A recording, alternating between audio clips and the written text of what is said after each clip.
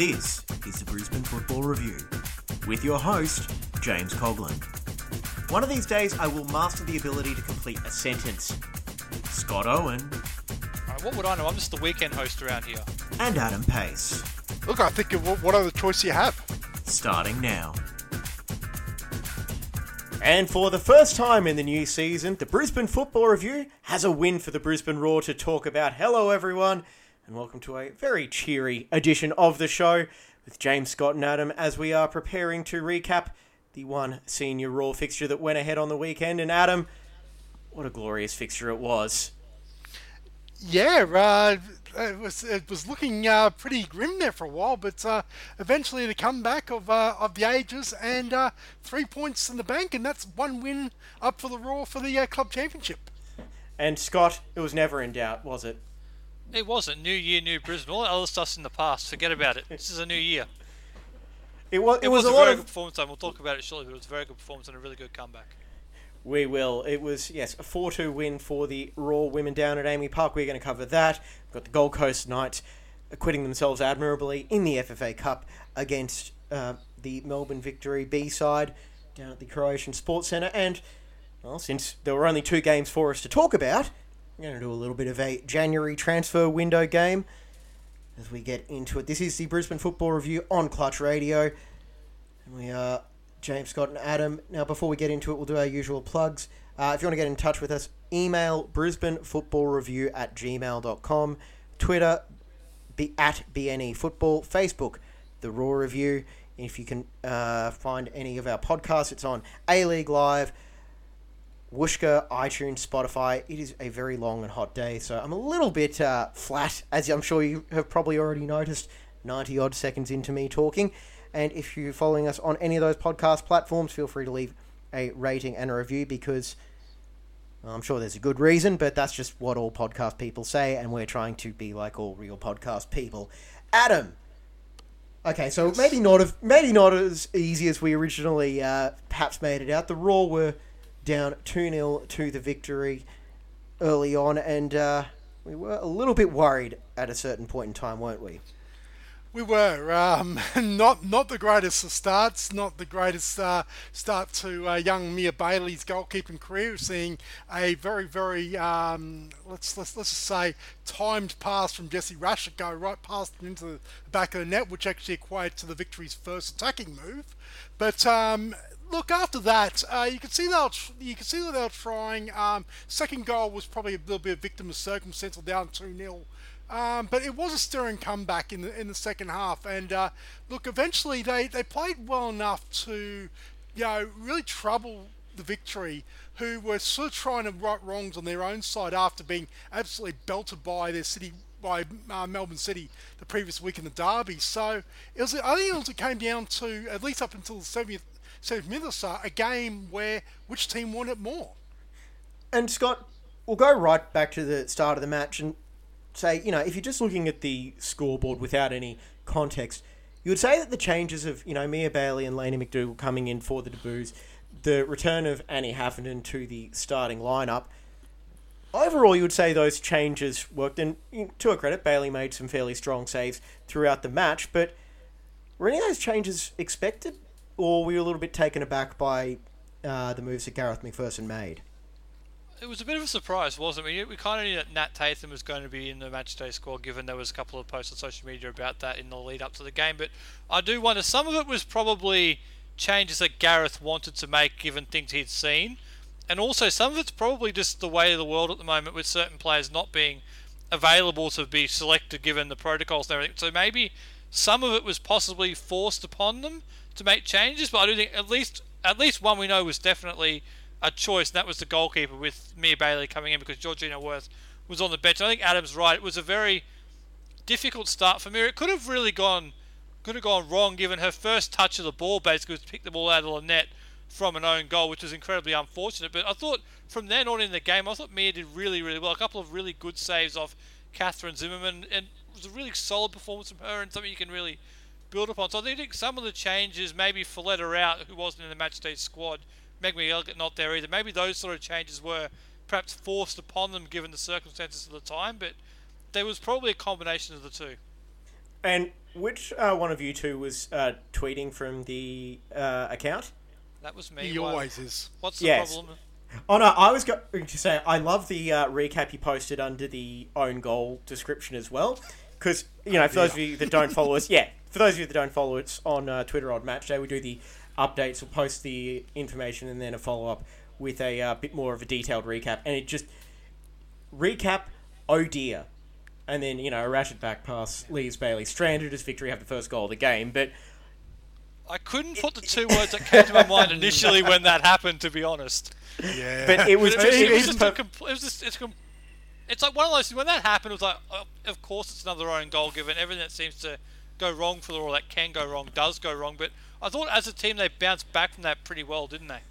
They did. And look, it was one of those, moments of, for lack of a better phrase, madness, but it didn't turn into a succession of errors. It was just a case of where they were able to bounce back from it and, get themselves back in. And there was a bit of controversy over the second goal as well, Scott. Yeah, I'm still not sure that crossed the line. I've seen the photo Victory put out of it, but I'm not convinced it did cross the line. It didn't matter in the end, but I think you could tell from the players' reactions as well. The Victory players weren't really sure about celebrating straight away, and the Raw players were pretty adamant that it didn't cross the line. So, I mean, maybe it did, and the linesman's the assistant referee's got better eye vision than me. He probably does, but I'm not convinced it did. But anyway. Well, look, all I will say is, Mariel Hecker was protesting vociferously, but she does that for pretty much anything. Yeah, well, I was actually going to point out that probably it was Mariel Hecker was the one that actually gave it away, because you see on replays on that, if she had taken probably one more step forward and actually was defending on the line, then perhaps it may not have crossed. But look, at the end of the day, Courtney Nevin put it away probably about 3 or 4 seconds later in that scramble. Look, you could probably attribute maybe Mia Bailey's inexperience there, that she didn't come out to collect that, which caused that scramble. But look, at the end of the day, you got players everywhere. 2-0 down. It really accentuated the situation more than it was a bad play, because obviously that needless own goal came in the first couple of minutes. If that was the first goal of the game, you'd be saying, oh, well, that's unlucky. No, it was all sort of to play for. But 2-0 down after 25 minutes, it was almost panic stations there for the Raw. And I don't think you could blame any, Raw fan for thinking this is going to be another long night. But as we saw in the first meeting between these sides up at Moreton Daily Stadium, the Raw just went about their business, and eventually in the second half, they finally got that breakthrough, and it was just on the... Just want to make sure I'm getting my timing right. Yeah, it was Crummer in the 59th minute, where they just finally found that breakthrough, and it really did seem like there was a bit of a light bulb moment for them, and it got a little bit better from there with the red card to Kyra Cooney-Cross. Adam? Sorry. Yeah, sorry, I forgot you put in. Hey, look, it all came from a shot from. Trying to think, I think it was maybe. Gorry. It was Katrina Gorry, long range shot, which was spilt by Melissa Maisels in goal for Victory, and Larissa Crummer happened just to be there and just tapped in over the top of her, and that seemed to sort of change the flow of the game, because it was that Maisels was pretty good and pretty solid, and then that seemed to be the first error that she made, and all of a sudden that gave brief life for the for the Raw, and that seemed to where the momentum shift in the game came. And then that followed up with the red card, Scott. It did, and that was kind of like the 5-minute period of the play there where Raw did open up from there. They got the goal back, gave them a little bit of confidence, and they got the player advantage, which it seemed like it took them a while to really get going in terms of making the most of that. And then I was almost just thinking, this is going to be the most frustrating part of it, is the fact they had the player advantage for about 20, 25 minutes and didn't make the most of it. And then right at the end, they went bang, bang, bang and made it count. But when the second goal went in to get it back to 2-2, James, that was when you could really see the light bulb flick on. And it's like, right, we're right in this, and we've got an absolute chance of winning. And the third goal they scored, the one that Shea scored to put them a goal in front, that's a textbook move you would see them train in every team do in training 1,000 times. Basically, get the ball out to the fullback or the winger, cut the ball back to the attacker on the edge of the 6-yard box for a tap in. That's the sort of move you see quite often in training. And when that went in, you can see, right, they've got some confidence here. They're doing the things that they practice all the time, and it's starting to come off. And it was the second goal for me, James. The goal, I think it was the second one, was Gorry, the long range. Yep. It was, yes. Yeah, when that went in, you could really see the confidence start to build in them. And they finished off the game with an abundance of confidence, and hopefully they can carry that forward from here, because we've said before, they just need something to go their way. And it seemed like in that last 10 minutes down in Melbourne, it finally went their way.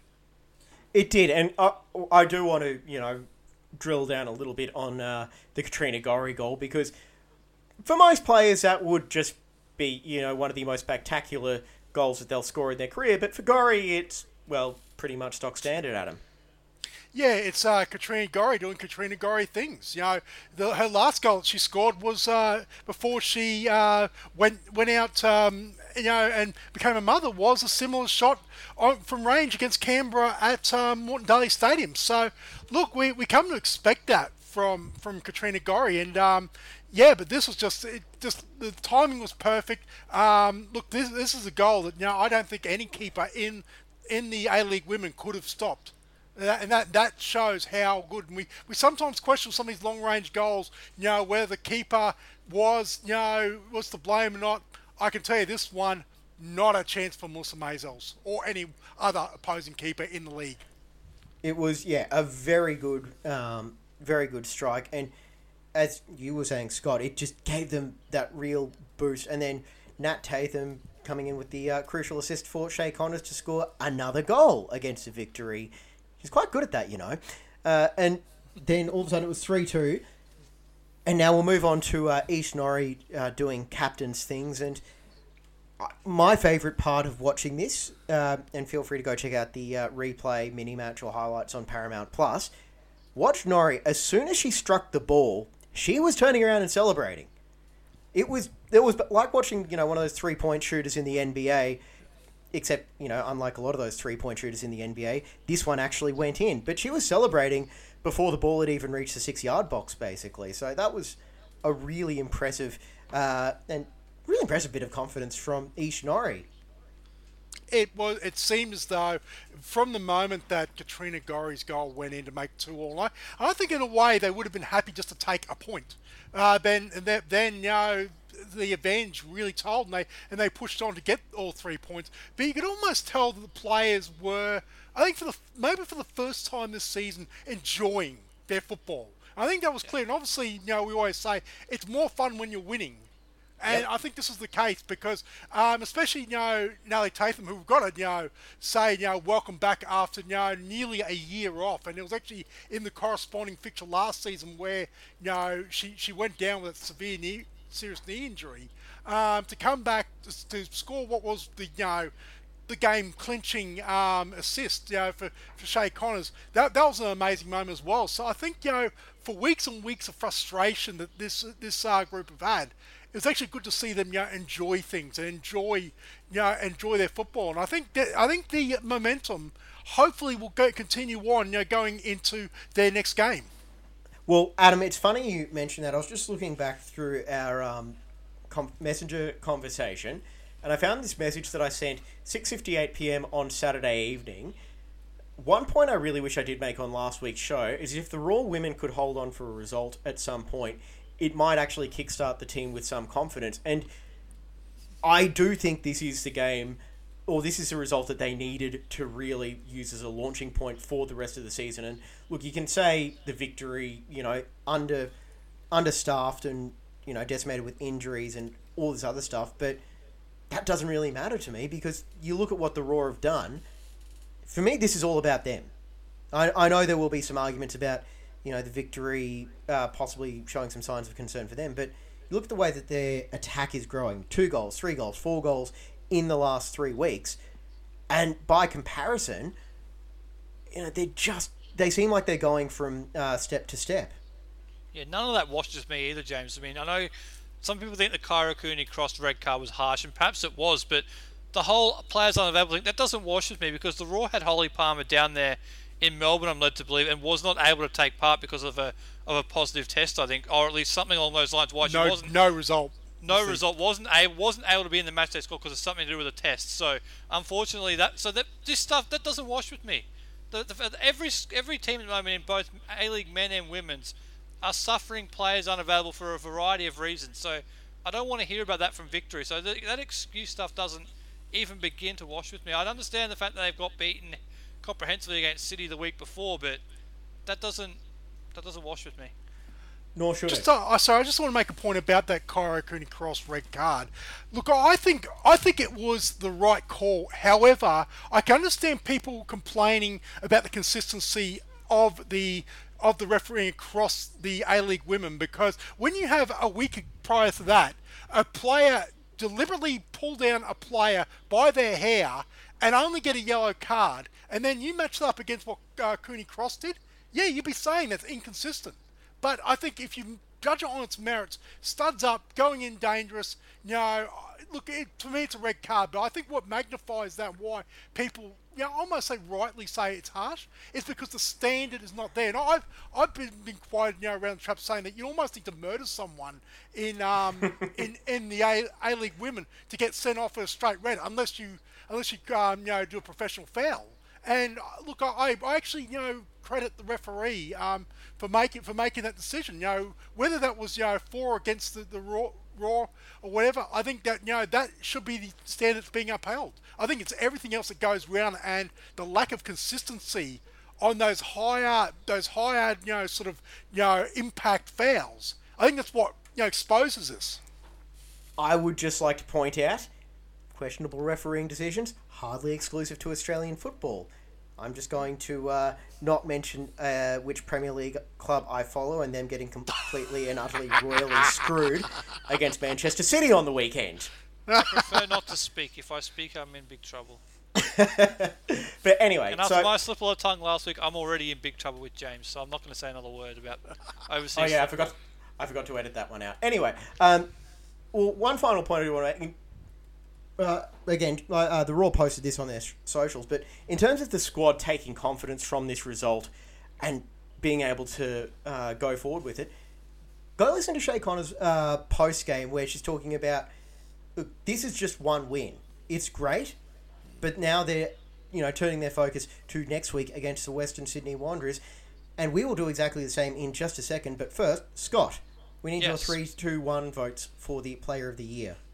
Okay, well, speaking of Shay Connor, she may feature in just a moment, but 3 votes for Katrina Gorry. I thought she was absolutely outstanding, and that capped off with a goal, but outstanding. Great to see her back, and I think this Matilda's talk's a little bit premature, but if puts another performance like that on the weekend against the Wanderers, maybe she might force her way in. But 3 for Katrina Gorry, 2 for Shay Connors, and 1 for Aisha Norrie.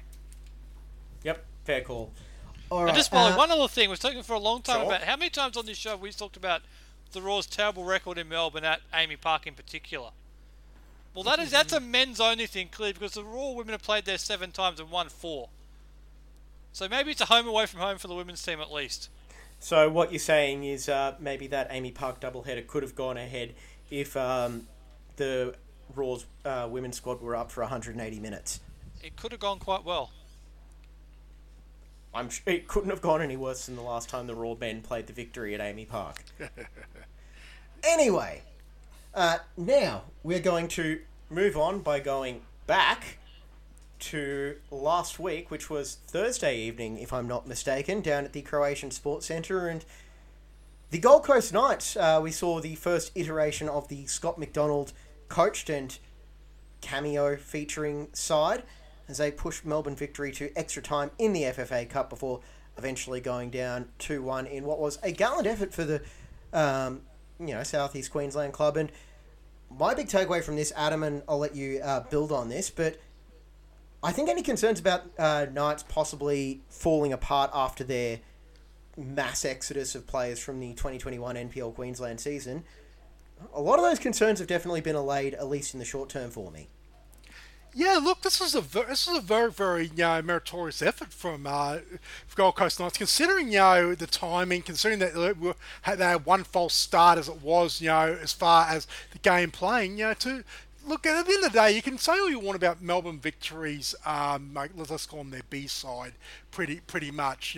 Obviously their top team, last time I checked, were leading the A League, but this side that they've that squad that they put together, in this cup run, which is basically, their next generation. Look, they're a decent team. They're a decent football team, and for Gold Coast Knights to take them to 120 minutes, and at times, looked really threatening. I thought it was a very, very, good effort from Scott McDonald's side. Yeah, no arguments for that, Scott. Yeah, just on Victory very quickly. I remember calling it the B side, but there's some players in there who've played a lot of football. Robbie Cruz is a senior international. It's like Lee Broxham, Stefan Negro, even Nishan Valuple has played a fair bit of football this year in the A-League men for Melbourne Victory. So it's a very good side. But for Gold Coast, it's a good side by any standards for them. But with Gold Coast, I thought it was a really, really good performance, wasn't it? For a side which hasn't played in 3 months, to put out that solid of a performance, particularly in the first half when they were able to really match it physically with Victory. I thought it was really impressive for a first up performance for Scott McDonald's side. And we knew they added a couple of players with the announced players with Tyson Martin and Jai Ingham and Mers Muratovic, but some of the players that they didn't announce or kept quiet, guys like Janelle De Silva at the back and Christian Brymora, I thought those two were absolutely outstanding. And you can see that Gold Coast, I will do an NPL preview in a few weeks, but you can really see that Gold Coast side as it regains its fitness and that just builds up its continuity. You can see it being a really, really solid side. So for a first up performance against a really strong Melbourne Victory, I thought they were outstanding, particularly for about 17 minutes. And they did lose their legs, but for 17 minutes they were outstanding. And I will say overall, probably the biggest addition would be Tyson Martin, who, unfortunately got a little bit caught out in the final few minutes of the game as it looked like cramp got the better of him and he was reduced That's the worst type of cramp I've ever seen, almost. In a non-subcontinental setting anyway. Oh yeah, I've seen. It's as bad as Jade North in the grand final a few years ago, if you remember, where he was just standing in the centre circle as well. He was operating as a de facto striker, but he was moving. His movement was limited. I think it's fair to say on that. But yeah, it was a good effort from Gold Coast Knights. But unfortunately now, the Roar will be the last. Fortunately, there's only one Queensland club left in the FFA Cup, and that will be the Brisbane Roars men's side, which will be taking on Sydney FC in their quarterfinal, just announced Wednesday the 12th of January. And that will be down in Sydney at Strata Jubilee Stadium with a 5 p.m. Eastern Time kickoff. So I'm actually going to do a bit of behind-the-scenes negotiating and say we may have to record next week's show after that match. Look, it's something to talk about, won't it? Yeah, that's kind of what I was I assume thinking. it's 5 p.m. as well because they have to do the fly-in, fly-out thing, I assume. So that'll be why it'll be that time. Yes, that would be my guess as well. Now, let's go quickly and look ahead for the one match that is going ahead this weekend. We'll go back to the Raw women because I kind of skipped over that on my run sheet here. Scott, the Raw women are taking on the Wanderers this Sunday at Moreton Daily Stadium. It is a standalone after the men's match has been postponed. So what are you looking for the Raw women in that fixture? I want to see if this confidence that they seem to gain in that last 10 minutes down there at Amy Park can carry over into the next week. Because I think they found something in that last 10 minutes in terms of the confidence within the group of things going their way. And I think that this Wanderers team is ripe for the picking. I don't think they're not the strongest side in the competition. And if the Raw are going to start really gaining back ground that they've lost in the first month of the season, this has to be 3 points at home. So I want to see a confident performance at home, a couple of goals and 3 points. Adam? Yeah, I'm sort of down the same sort of line. I think that the Raw, if they win here, they're right back into the finals picture. So which seemed almost unthinkable after two straight losses or 3 straight losses. 2 to Perth and 1 to Victory at home. You thought, their season might be in trouble. Look, a good 90-minute performance would absolutely get past Western Sydney with almost with ease, and you start saying finals football may be back on. I don't think that it all comes back down to tapping into that confidence they got from the last 20 minutes to half an hour of that game in Melbourne. If they can come out and start like that against Wanderers, I reckon that they might actually have a very comfortable Sunday night. I'm a big believer in patterns and trends. So 2 goals against Victory at Moreton Daily Stadium, 3 goals down in Canberra, 4 goals against a Victory down at Amy Park. I'm thinking it's got to be a 5-something win. Ideally 5-1 with a goal from Bella Habuda for the Wanderers, but that's might be getting a little bit too specific. Anyway, Bella hasn't played much for the Wanderers, has she? No, maybe I they don't should think I've play seen her. much of her play this year, which is unfortunate because she's a very good player. They are also 3 losses and 1 draw, the Wanderers, so... Yeah. Okay, 5-1 win with Habuda on the score sheet. There we go. I know what I'm hoping for. And I'll tell you what, if that prediction actually comes right, you never know. All right. Now, it is January. That does mean one thing in the world of football, and that is transfer windows are open all over the place. So, to round out this episode, which I think is 6:13-ish, 6:12, 6:13, whatever. Yep. We're going to do a Make Your Case transfer game. So I'm going to offer up a position in the Raw's men's squad because, well, they haven't given us a whole lot of content lately. So we're going to talk about them anyway. One of Should you we talk guys about the has fact that a lot of the players have been unavailable for the reason why they're unavailable? We haven't really talked about that on the show. Okay, you go, Scott. You go, you're the host. Okay, well, based on reports coming out of the Raw, including a video by CEO Dave Purre, it sounds like there have been lots of cases amongst the playing and coaching staff. We also saw that on some of the players and Warren Moon's Instagram. So hopefully they will be good to go for their match in 7 days' time, which is unfortunately an issue that's been sweeping the whole league. Scott, since we are on this topic, Yep. you have a theory that you want to voice about the A-League season because we're down quite a few games at the moment. Yeah, it's not sustainable, is it, to keep playing 1 or 2 games a week? And I've noticed in another sport, the cricket, they're talking about a hub, and it would not be popular, but I just wonder if it's a necessity for the next month to 6 weeks to just have a hub for until mid-February, end of February, or end of January, whatever you want to do, just to get some games on the way. Because at the moment, to have 1 game a week or 2 games a week, it's not sustainable. It's making it difficult both for the scheduling going forward, and also for the league to gain traction, James, in terms of really get the public's attention in terms of that the league is actually on. When they've only got 1 game on for a weekend, I know it was on free-to-air television, but when you only got 1 game, it makes it very, very difficult for the league to gain traction and momentum. So I do wonder if maybe it's something they have to seriously look at as much as it would be an additional cost. Well, okay, I just want to touch on that at the moment. So we are heading into match week 8 or 9 because of the way the holiday fixtures are scheduled at the moment. So most teams should have 8 or 9 games played. You got Victory, MacArthur, Western United, Sydney FC and Adelaide and Wellington. Half the league has played 6 games. You've got Central Coast, Melbourne City, Newcastle and Western Sydney, 5 games. So they've got 2 or 3 catch-ups. Then you've got Perth and Brisbane will have 4 or possibly 5 catch-ups already. So you need to do something that lets these guys get out and play sooner rather than later. And you hope that is going to be an option before too long as well. And based on the comments in the video from Dave Pro, which we did share on the Raw Review Facebook page, possibly in Twitter, I don't know. One of the... Okay. I don't know how to do that. Okay. We shared it on our Facebook page, and yeah, you can see some of the comments there, but it does sound like they're optimistic that there will not be too many more disruptions to their fixtures from here on out.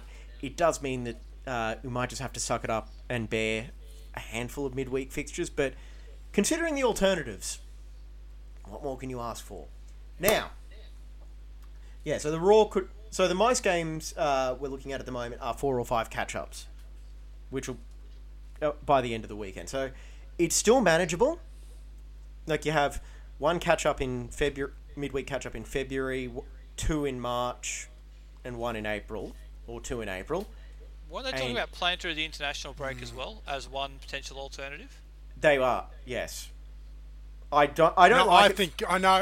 that's got to be that's a necessity. I know there's going to be people out there that's going to say, that they shouldn't be playing during the international break. But this is an extraordinary circumstance. You just can't, like I said, it would be absolutely foolish, in my opinion, to knowing what we know at the moment, knowing there are games there, and you have a free weekend, and you don't try and play 1, maybe even 2 if you go maybe Friday, Monday, it would be crazy. I know. Sometimes the best laid plans are laid to waste. I think that they have to play in that international break. I feel like there's a simple solution. You can play in the international windows as long as you've only got say one or two of your players away on international duty. Because What's I do the think COVID rule, James? Is it 5 players? You Yep. can get a postponement for 5 games. There you go, same rule. yeah, I'd be inclined to say 3, just because chances are if you've got guys that are good enough to play internationally, then you're probably going to be a bit more important than If the potentially same losing. 3 players were unavailable for COVID reasons, you wouldn't get it postponed, would you? I know, but again, I Yeah, just feel like I'm not. Yeah, in this sector, I'm not a fan of going 3 players and even for an international. I think at the end of the day, you've almost got to say, well, if you're I know we're talking about Melbourne City with their front line. It'd be a case of what, if you're going to sign international players, well, in this circumstance, you got to make do without it. yeah, and if there's one thing we keep hearing from Melbourne City is they do have a good pipeline of youth players, so. Yeah, you never know. And just for the record, I don't even agree with 5. I even think that number is too low as far as COVID postponement. But that's here nor there. So I think that's still low. I think it should be 7 or 8 first team players before you start thinking postponing. As long as we're not doing what the NFL has done and said, Jacksonville has 24 players unavailable with COVID, just go out and play anyway. It might be a good thing for Jacksonville, but. Oh, you can't tell the difference anyway. Between the stars Something and else the I prefer replacements. not to speak about. Anyway, yes, I would just say that playing through the international window would be the starting point. But even so, you're going to have all these options for catch-ups, and it's not like you've got a half a season to make up in 2 months. You've got the time.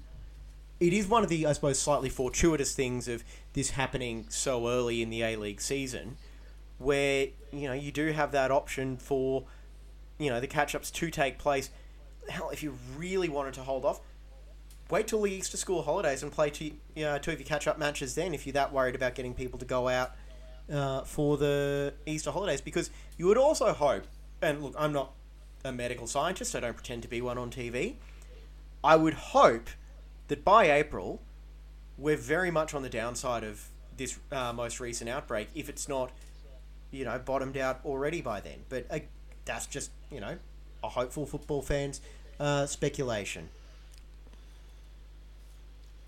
Yeah, look, I think it's a case of you've got to play for the now, as far as get your plans sort of together as far as how you want the schedule to look. And to be honest, I wouldn't be against, and APL Commissioner Greg O'Rourke put it out there in an article in Keep Up. I think it's only over the weekend, about potentially one of the contingency plans is to reduce the season to 22 games, which would be a home and away situation, which does fly in the face of what the AFC dictate as far as what actually constitutes a professional league. But again, it's a case of force majeure situation, which just can't, like I said, that's a month right there that you can save on the season. Especially if and we all hope that this spike in the pandemic does sort of ease up when we're talking in March or April. But if it doesn't, there's a month right there that you can save, as long as you don't have any teams playing for a third time. It won't hurt the integrity of the league. It might cause JJ to go and really sort of negotiate something with his pals at the AFC. But look, at the end of the day, you've got to do what you've got to do to get the competition in, because that's the most important thing at the moment. And also, you've got to keep in mind as well, it seems like the number one, I suppose, determining factor with the fixturing is they want everything finished by the June international break, because I'm pretty sure, I know we've talked about this a couple of weeks ago, but that could be some very important qualifiers for the Socceroos as well. So they're going to need to make sure that they've got everything in place to be done, by maybe the last weekend in May. That, and also you probably find all the player contracts would expire June 30. So that would be the other reason. But I definitely think the big point, they could always extend that, because they did that a couple of years ago. I think your point is they want it done before potentially massive World Cup qualifiers take center stage. I think that's the case. But I think if it gets to the point where they cannot play these games, there's so many games to be caught up that they can't do it in the international breaks, as much as it's going to annoy people, I think they have to look at a hub. If it doesn't get better in the next 6 to 8 weeks, they're going to have to. Oh, yeah. Because they're going to run out of time otherwise. There's going to be a point in time where, as much as people won't like it, they're going to have to do it. I think midweek games won't cut it at a certain point. Just about the hub, just to support Scott's point, it won't be like what we know the hub as it was, 2 years ago. Or it felt like 2 years ago.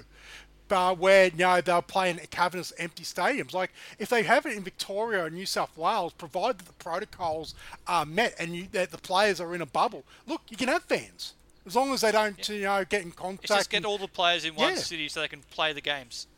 Yeah, and that's the last resort, but they might have to go back to it.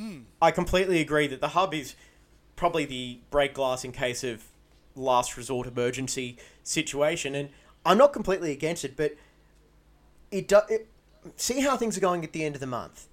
If you're able to start to get fixtures back in and you can start planning for the teams to make up their games, with Tuesday and Wednesday night fixtures, so be it. Look, it sucks going out to Moreton Daily Stadium on a Tuesday or Wednesday night, but I think everyone... Well, this is football fans we're talking about, so maybe not, but you would think the rational people will go, it's not ideal, but we'll make do.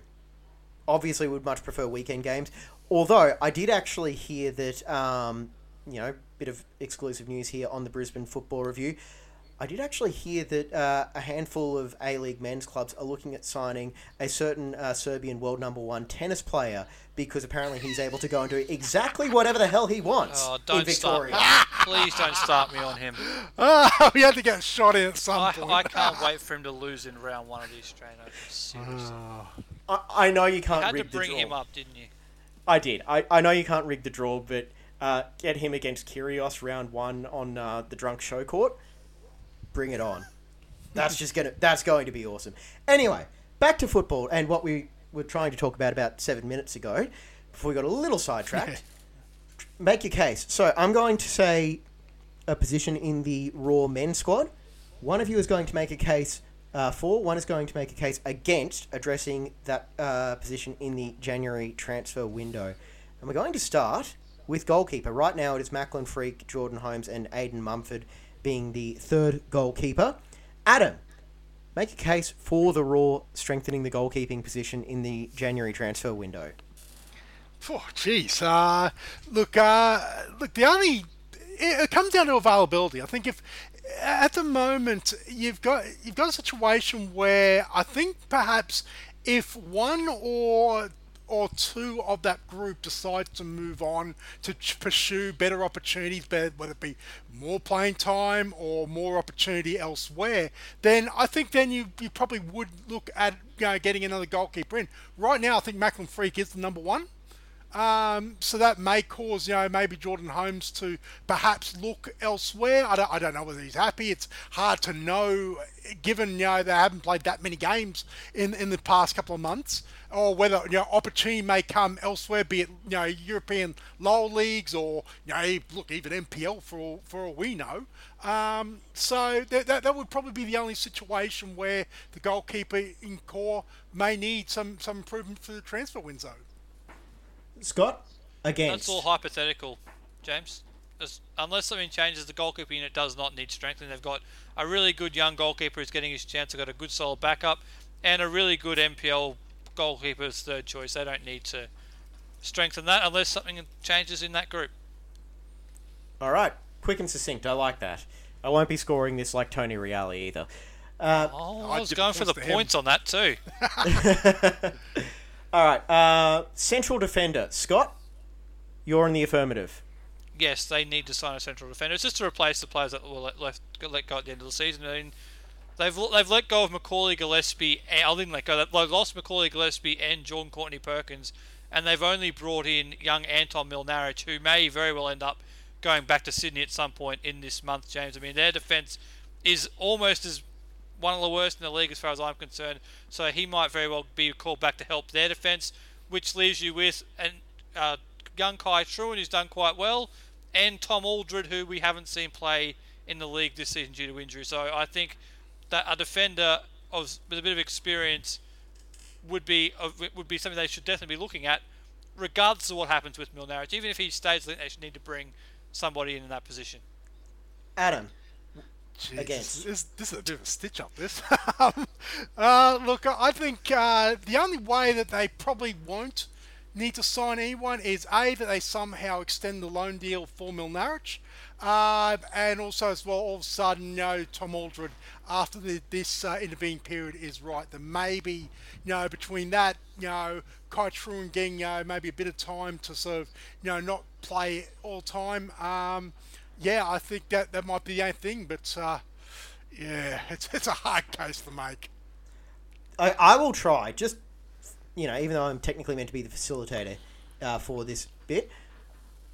If they're going to a back four, you only really need 3 first-choice central defenders. And with Scott Neville, Kai Truan, and Tom Aldred, you could argue that there are more pressing areas in the squad to address. So that's how I would have argued it anyway. Can I apologise to Scott Neville right now, by the way, for forgetting him in that summation of the central defenders? I apologise. Yes, and if Scott Neville is listening, send your objections to Scott at Brisbane Football Review. But also as well, I would actually sort of thought in a back four, Scott Neville potentially be a right fullback as well. So True, but you do also have Hing at Brindle South and Olsen. That's one area you do not need to change with the fullbacks. And that is why I'm going to ask... No, I'm just kidding. I'm not going to ask you about making that case. What I am going to ask you about, though, Adam, central midfielder. Make a case for the Raw needing to add to their central midfield stocks. Look, I think they could probably do with one more. I think just for variety, and always the sort of the horses for courses sort of approach for the Raw. Like, they've got a pretty decent midfield at the moment. Once they start performing at their top level, we're talking about a Matty Steinman or a Jay O'Shea. If they're at the peak of their powers, along with the consistency and the work ethic of Jesse Daly, Ramat Akbari in there as well. It's a very, very good group, but also as well, but it's not always interlocking as far as you can always just consistently play 3 of the 4. That sometimes you need the extra variety. So bringing in another body into midfield, especially a playmaker type that that could supplement Ramat Akbari, who hasn't been doing a sterling job in that sort of that quasi number 10 role, but a true number 10. And I think all of a sudden creativity for the Raw then becomes a positive, because at the moment it's very, very difficult seeing them create too much for their attacking group. Scott? Talk about a stitch up. I'm going to try and make this argument. You want me to make an argument they don't need a midfielder? Yes. I'm going to try and make this argument. Look, there are some pretty good players in there that haven't really had the chance to really bed down a combination yet, and maybe over the next few weeks, James, those experienced players in there like the Jay O'Sheas and the Matty Steinmans can start to form that combination which we all hoped that we would see over the course of the first part of the season. But I do think even Jesse Daly's energy is quite good, and if worse comes to worse, I think Louis Zabala from the youth team is a very good young player who could potentially come in and offer them some minutes in the midfield. So maybe they don't need one, but I'm not sure how much I fully believe that argument. No, but you're playing a character for the podcast. I want points for that, Tony Reali style. Ding, ding, ding, whatever. Okay, well, this is one that I actually I'm going to have to straddle the fence on.